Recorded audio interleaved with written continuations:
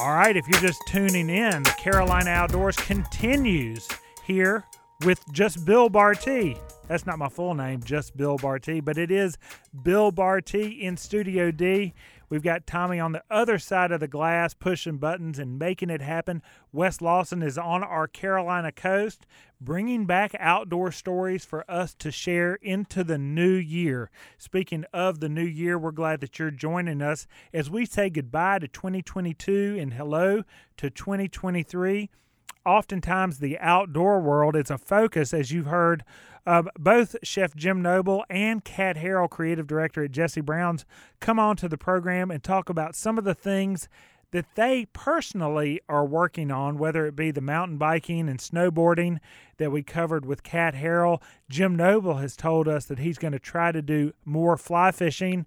Tommy Fredenberg is head and heels involved in wedding planning for 2023, whether he knows it or not. Do you know it? There's going to be a lot of, that looks good.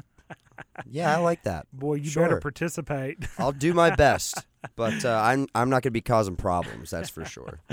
We also encourage you to stop by Jesse Brown's Outdoors. Follow us on Facebook and Instagram. We're super active on all of those platforms, sharing the goings-on of our customers and in the outdoor news and so forth. We want to help you do whatever you need to do in 2023 in regards to outdoors. Of course, we talked about the pandemic did bring a lot of people into the outdoor sports. It was the safe place, but of course that's so 2021 to talk about, but we do feel a responsibility of continuing that effort in people enjoying nature, enjoying outside, enjoying the outdoors, and we'll continue with that mission on both this program and within the confines of the brick and mortar over in Sharon Corners Shopping Center in the heart of the South Park Shopping District, Jesse Brown's Outdoors, and as well as digitally at jessebrowns.com. One of our top companies over there, you've heard us talk about it very frequently here on the program, and we've talked about 2022 in the outdoor news realm. One of the big news stories was Patagonia was given to the earth. Again, not the region in Argentina. The region in Argentina is what helped launch the naming of this gear and apparel company. Patagonia was gifted to the earth. But what does that mean? We found out this year that it's going to continue operating as a private for-profit corporation there in Ventura, California. They sell over $1 billion of jackets, hats, ski pants, and gear each year. But Yvon Chouinard and his wife, Yvon founded the company in 1973.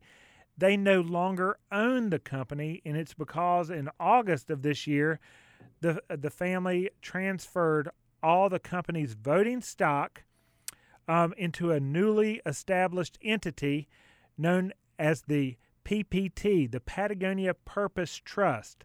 That trust is going to be overseen by a board of directors, including members of the family, and is intended to ensure that Patagonia makes good on its continual commitment to run a socially responsible business and give away its profits.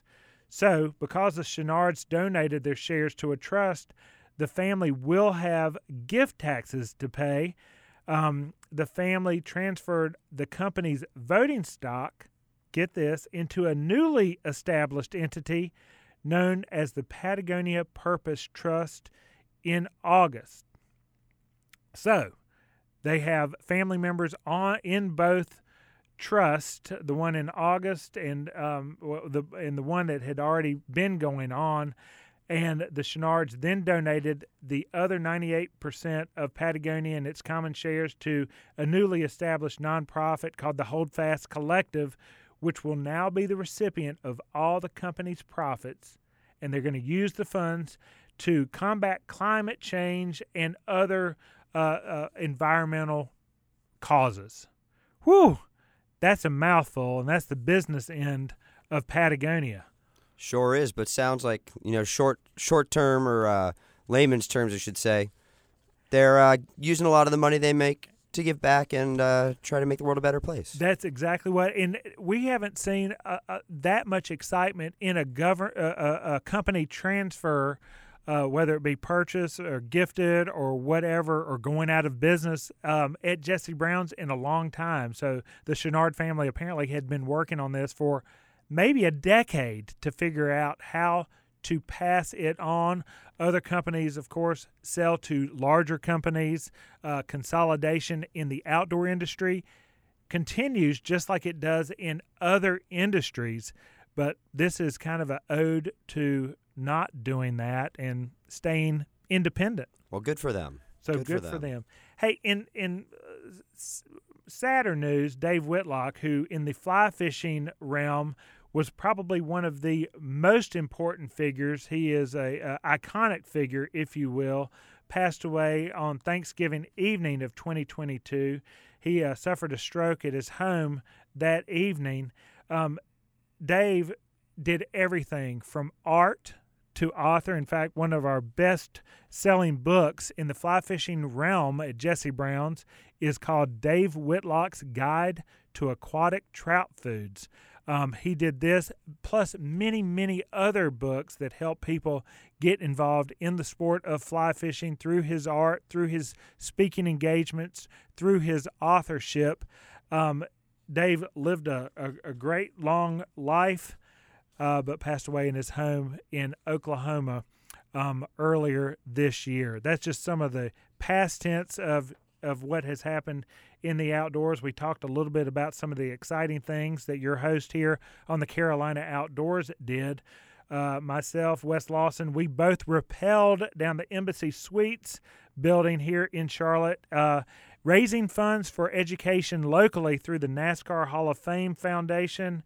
And also, in other business news of the outdoors, the Sims Fly Fishing Company sold. We don't expect any major changes, but Casey Walsh, his wife Karen, sold that company to Vista Outdoor, who owns several other outdoor companies, including Camelback and others. So we'll look forward to what Sims has in store for us. They are the last domestic wader manufacturer in our country, as they are located in Bozeman, Montana, where they assemble and make fly fishing and hunting waders for people to use, stay warm, be comfortable.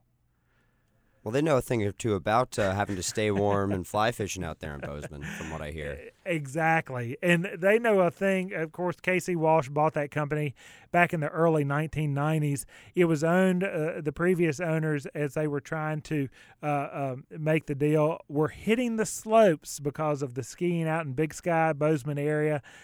So when he was making his purchase in the early 90s, it was hard to get everybody on board. Not because they weren't willing to sell to him, but because they were enjoying the activity of skiing in the Bozeman area resorts. Listen, thank you for joining us throughout the year of 2022. We look forward to a great year with you in 2023 here on the Carolina Outdoors. I'd like to thank Kat Harrell, Creative Director at Jesse Brown's, for her years of posting up highlights of the Carolina Outdoors podcast, but also for joining us this week on the program.